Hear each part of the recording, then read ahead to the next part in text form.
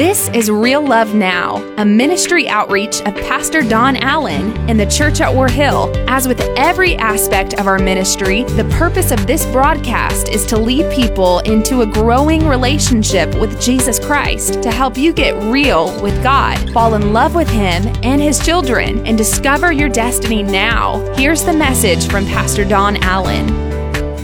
I want to bring you a message called Storming the Beach. Storming the Beach. And actually, we're at the end of this series today, out of Mark chapter 4. Let's bow our heads and pray. Father, thank you for this day. Thank you for your presence. Thank you for your goodness. And Lord, I ask you now in Jesus' name that you're going to open your word to us. Help us to become what you've called us to be. We want to be a people rightly dividing the word of truth who grow. Lord, we want to grow in you, and we want to become who you've called us to be. In Jesus' name, amen and amen. Mark chapter 4, verse number 35. I think this may be one of the first times that I've used the same text for 5 or 6 sermons in a row. But Mark chapter 4, verse number 35 begins like this. That day, a specific day, when evening came, he said to his, I want you to notice, he said to who? To his disciples. Is that singular or plural? Plural. He said to his disciples, the group of them, the team of them. I want you to see that. He said, let us, see, there we are, plural again, let us, and this is where we've really been focused, go, and I want you to notice this word, where over, watch this, we're going to go over to the other side. How many of you know that it's time for you to start trying to just get through it, that God's called you to get over it? Come on now, amen. God's called us to go over to the other side.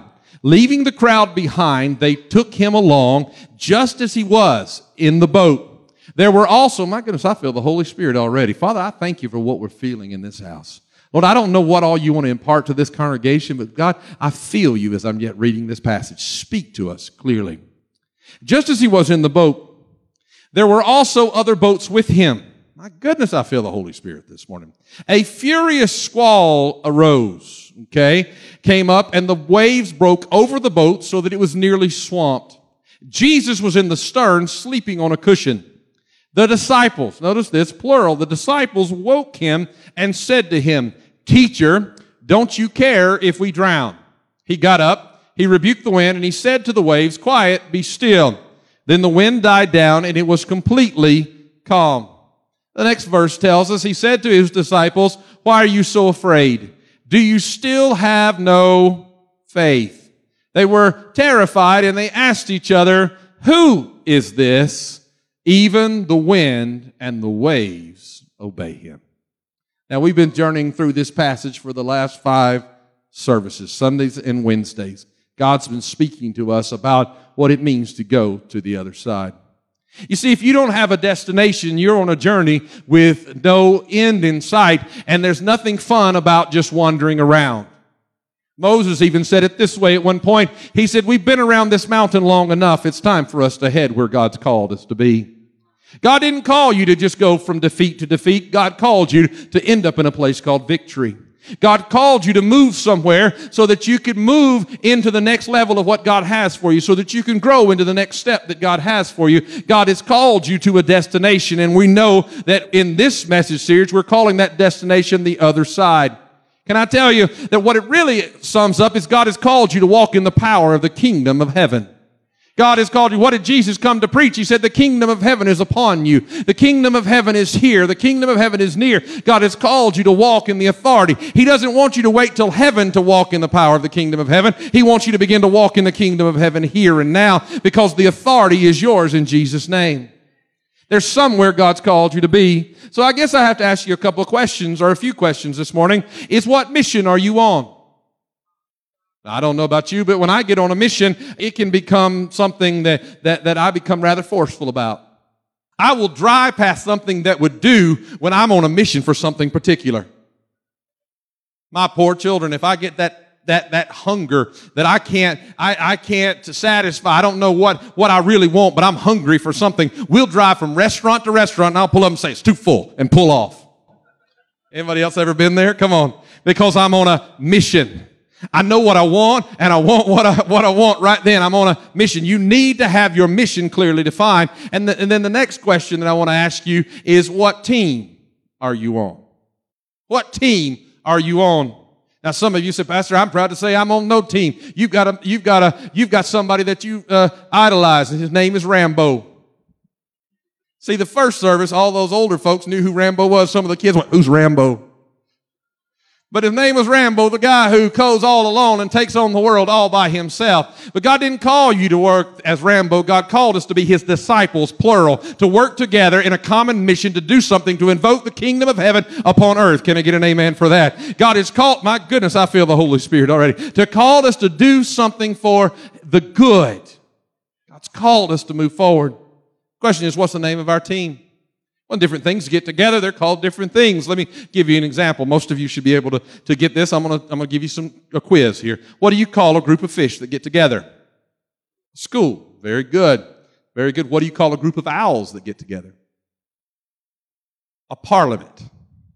A parliament. Pretty good, right? Yeah. What do you call a group of elephants that get together?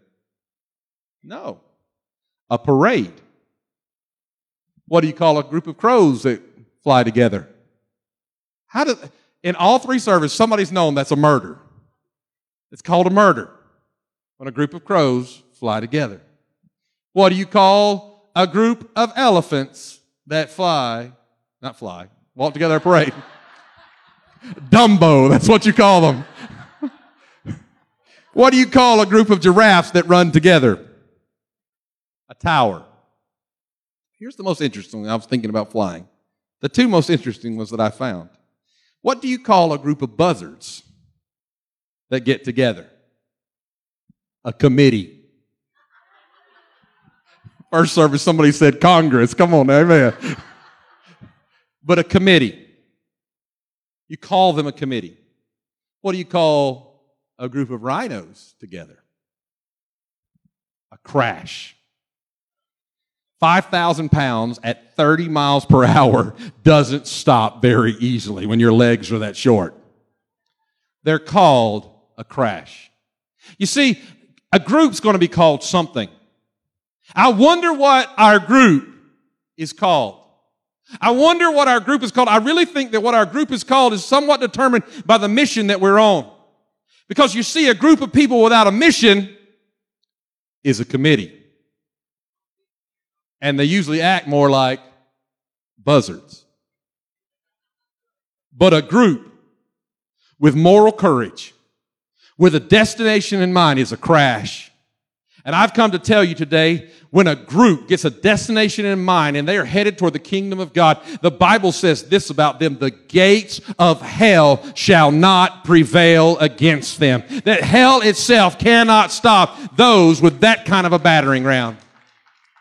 Can I tell you that faithfulness is not just holding the fort, but faithfulness is taking back enemy territory. God has sent me with a message for somebody today that it's time to invoke the kingdom of heaven in your life, and that the devil has thought he's going to rob from you, God shall return by his grace and his goodness. Because God's been faithful. God is good. You see, we in the church have at our disposal the power to change the world. We have the power of the Holy Spirit. Most of us are not sure we want him in our lives because our lives get turned all upside down when he shows up. But that's why you lack the power, because you're not letting him show up and mess up what's not really working for you in the first place. 2 Timothy 1:7 says it this way: for God has not given us a spirit of fear and timidity, but of power, love, and self-discipline. You see, the average church and the average Christian is more interested in playing defense. We're in the boat like the disciples trying to get to the other side, and the storm hits, and we're more interested in just trying to survive the storm. I'll never forget that storm that I preached about far too many times when I was just a boy and went as a young man, first year of marriage, went on a church men's fellowship deep sea fishing. I want to tell you that captain sailed that boat straight into the darks of hell itself. In the beginning of a hurricane. I held onto that boat till I was blue and bloody and bruised on every side. I'm telling you, I was crying out to God. I was green as that shirt is right back there. I mean, it was awful. I just wanted to die right there. God, take me from this world. But when I got back to shore, I did not jump off and go, hallelujah, we're on the shore. I crawled out of the boat and kissed the dock. And said, God, I'll never go out there again. Literally, God, I never want to do that. Somebody said, Pastor, why don't we have deep sea fishing trips for the men's ministry at this church? I said, because I made a promise to God that I'd have no part with one ever again. But you see, I just crawled out and I barely had survived. Can I tell you that's the way most of us are living our lives? We've been through the storm, we've been through the fire, and we just somehow want to make it to the other side. But don't you understand that the kingdom of heaven suffers violence, and the violent are going to take it by force? And God's not called us to be a people who just come over there and just so thankful we made it. He's not called us to be a people who get to the other side and we're angry at God because of what the storm is and because of how the storm hit us. And God, I was just trying to follow you and get to the other side where you called me. God didn't call us to be that. What we ought to do, instead of getting mad at God, we ought to get mad at the enemy who's tried to unleash his hell on us. We ought to begin to declare in the middle of the storm, devil, you have shaken me, but you have awoken a giant. You have woken a prayer warrior. You have awoken somebody anointed by the hand of God. I may have been distracted, but you have brought my praise back. I'm coming out of this boat. I'm coming over.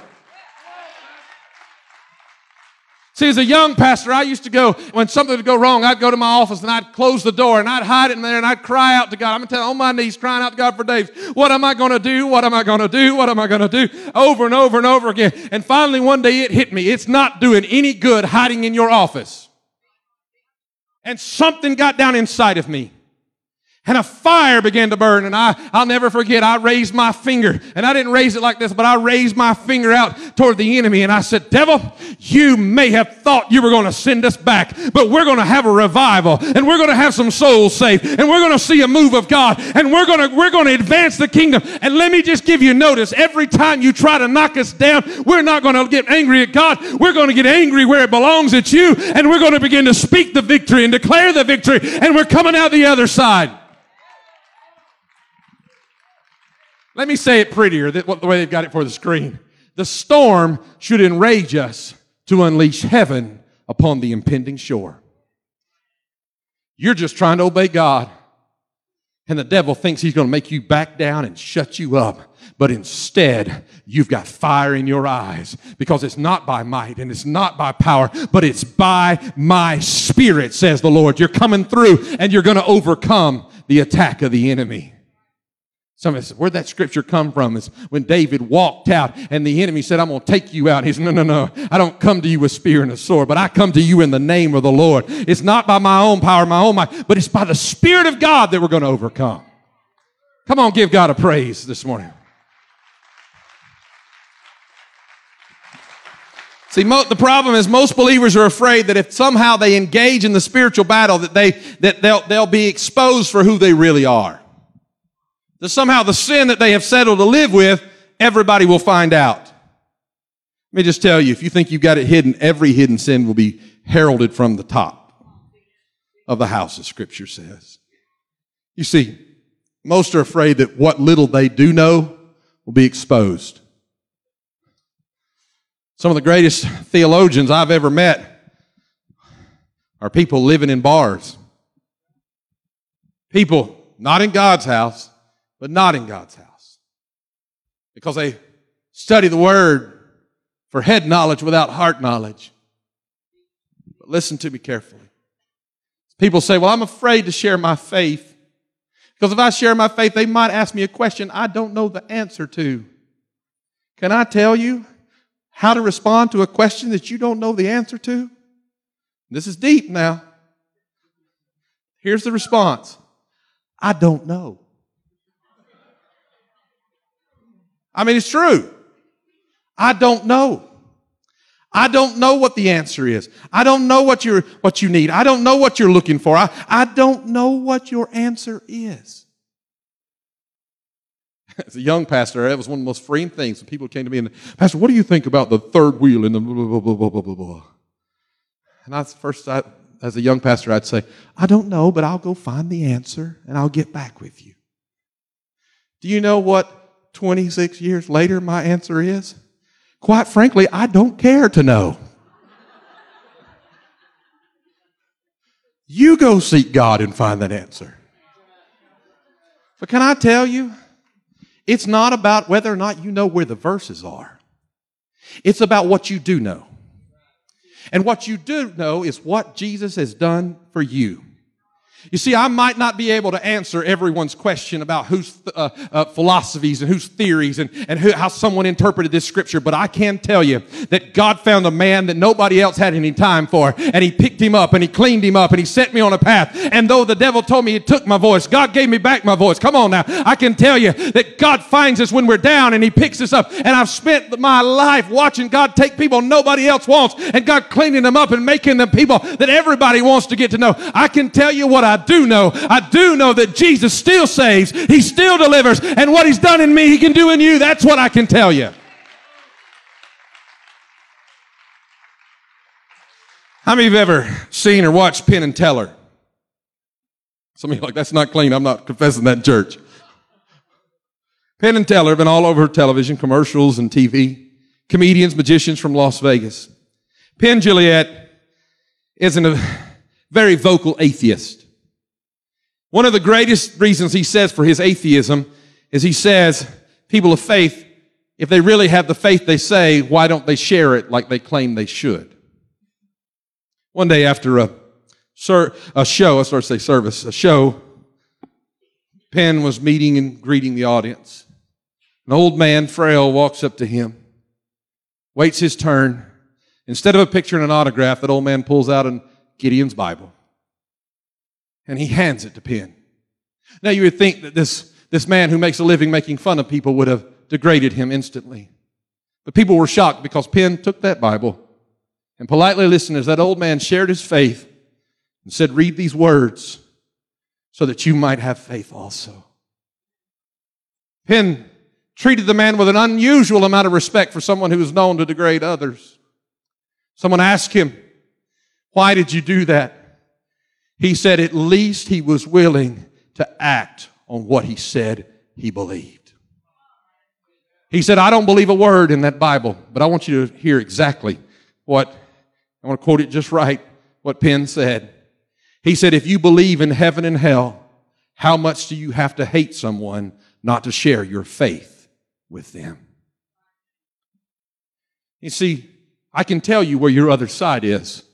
It's to bring the kingdom of heaven into your life so that it starts manifesting in your world. That's what God wants to happen to you.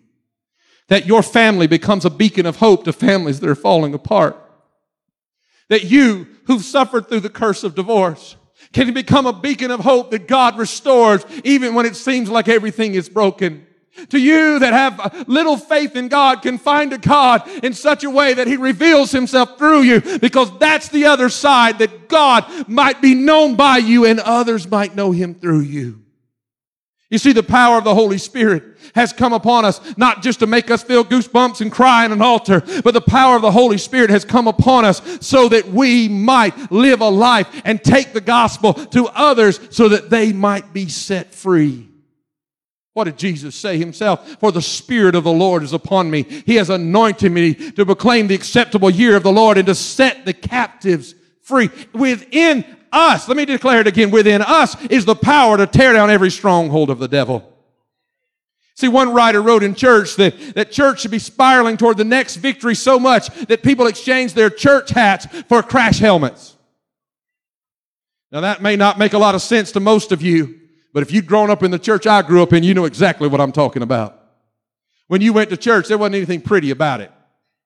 By the time you were through, everybody's tie was undone. Everybody's shirt tail was hanging out. Now we just leave them hanging out. Come on, amen.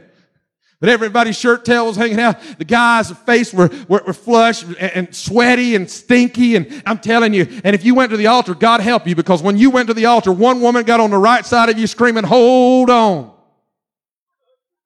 Some other lady would grab you from the other side, start screaming, let go. Come on now, amen. They were pulled in between. You think I'm joking?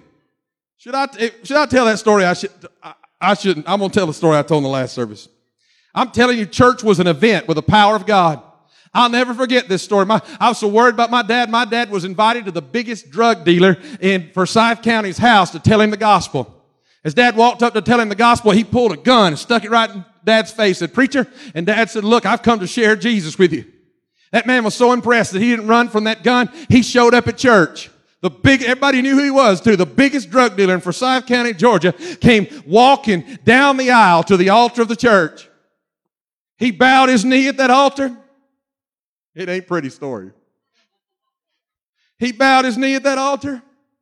And he started trying to get with God. And I just can't get a breakthrough. I can't get a breakthrough. But there was this old warrior of the church. Her name was May Terry. I watched May Terry get up. She shuffled down that aisle. She come around that altar. We used to have those wooden altars. She come around that altar. She squared up with him. That he's a little tiny man. He looked up at her. And he was expecting everybody, everybody had their hand nicely on his back. May Terry looked at him, and before we knew what she was going to do, this hand of hers came up like this. And she went, "Devil, boom, come out of him." He's probably got a gun, Sister Terry. She didn't care. The other hand, her hand came back up. She said, "Devil, I said let him go in Jesus' name." Bam! Slapped him. When she did, he had a comb over that fell all the way to his shoulder. I'm telling you. She grabbed that comb over, flipped it back in place, grabbed a bobby pin out of her head, stuck it in his hair, and went to beating on him until he got right with Jesus. Come on now. Why would I tell you that kind of story? Because we've gotten too pretty in church. I remember when people used to have to wear waterproof mascara, the ladies did, because if not, it was running down your face when you left church. I'm looking for somebody who wants to invoke the power of God, that people know we're going to the other side. We're going through. We're going over, because God can still change lives. Amen. Pastor Don. They might not like our church if God moves like that. What they need is deliverance. It's not about liking a church. It's about what Jesus said in Matthew 16 and 18. And I tell you that you are Peter. This is the Lord speaking. And on this rock I will build my church, and the gates of hell will not overcome it. I don't care what they say in the media. The church is not backing down. We're stepping up. We're going to arise. We're going forward. Let me translate that verse for you. We win. Let me tell you again. I said we win. We're not going under. We're going over, because He's called us. We win. Sometimes you need to declare it. We win. We win. Look at somebody around you and tell them, we win. That's what you're going to have to start saying the next time the devil shows up. I called my pastor up 2 weeks ago, and I tried my best. I put on the best front I could. I was encouraging, and I told him, I said, "Look, I'm not even going to tell you what I'm going through. I just need to talk to you for just a moment. I just need to hear my pastor's voice." And he knew how to just pull exactly everything out of me that needed to come out of me. But what he reminded me of is that I have to begin to speak to the enemy just like I'm speaking to God. You have to begin to declare, "You're not taking me out. You may have thought you showed up. You may have thought you won. But I have been chosen and blood bought. And I'm going over to the other side because God's on my side." My goodness, I feel the Holy Ghost. There's no place for defeat. There was a movie back in, was it the 90s, called Braveheart? That movie, the most expensive scene of the movie, had thousands of extras, all dressed in period piece, all in makeup, all paid. We've got a guy in our church, that's what he does. He's a paid extra. All of them paid to stand there. They were being paid, these were Scottish men. They were being paid to be quiet and have a look of defeat upon their face. Take after take after take of the most expensive. All they had to do was listen to what Mel Gibson had to say and stay quiet. That's it. That's all they had to do. Any Scottish people in here? Y'all know what I'm talking about then. They don't listen to anybody.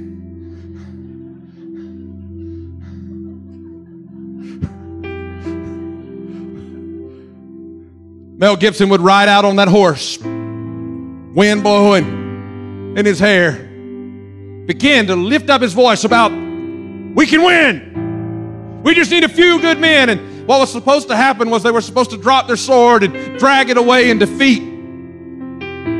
The directors are ready. The instructions are simple. Live in defeat. Live in despair. But take after take, as Gibson would give his impassioned plea, they would stand more upright. Take after take, you can see their hands as they begin to grip their swords. And it would never fail in that Scottish brogue. As all of a sudden Gibson would reach that climax of the speech, and everyone is supposed to let him down and turn. All of a sudden, one of those Scotsmen would go, woo!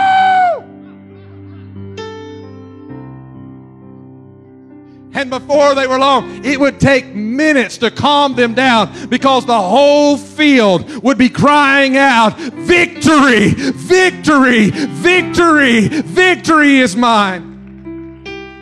I have come to tell you today, we have been called not to live in defeat. We have been called to the other side. We have been called to a place of anointing. We have been called to a place of praise. And the devil wants you standing there and bowed over under all the pain and the struggles and the weariness. But I'm looking for somebody who remembers the promise of the Lord, that all power in heaven and earth has been given unto us and granted to us by Jesus Christ, that we are not going to be defeated, but we will overcome by the blood of the Lamb, that He that started the work in us will also finish the work in us, and that one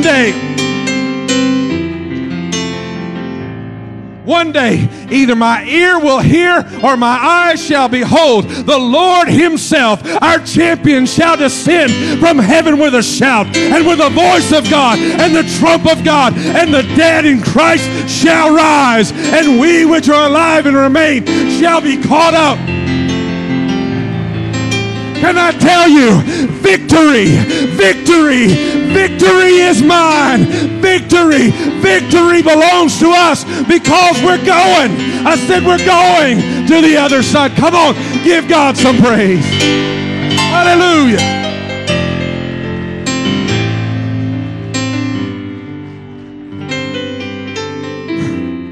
We had a listener down at the station make contact this week with one of our people, and they said, something's wrong with Pastor Don. And they said, what do you mean something's wrong with Pastor Don? The station told me about this. They said, what do you mean what's wrong with Pastor Don? They said, he hasn't yelled in the last 2 weeks. I'm sorry if it seems like I'm impassioned, if that's not your view of church, but you don't understand the hell I've been through. But my king is not limited by hell, because he went to hell.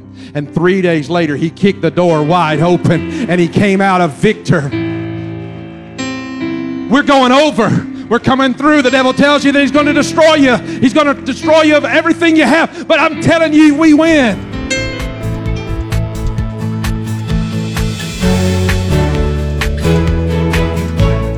That's today's word from Pastor Don Allen to help you get real with God, fall in love with Him all over again, and live out your destiny now. To learn more about our pastor and the ministry of the church at War Hill, join us online at warhill.com. Then join us in worship at one of our North Georgia locations. Service times are Sundays at 8:15, 9:30, and 11 a.m., where you will find real love now.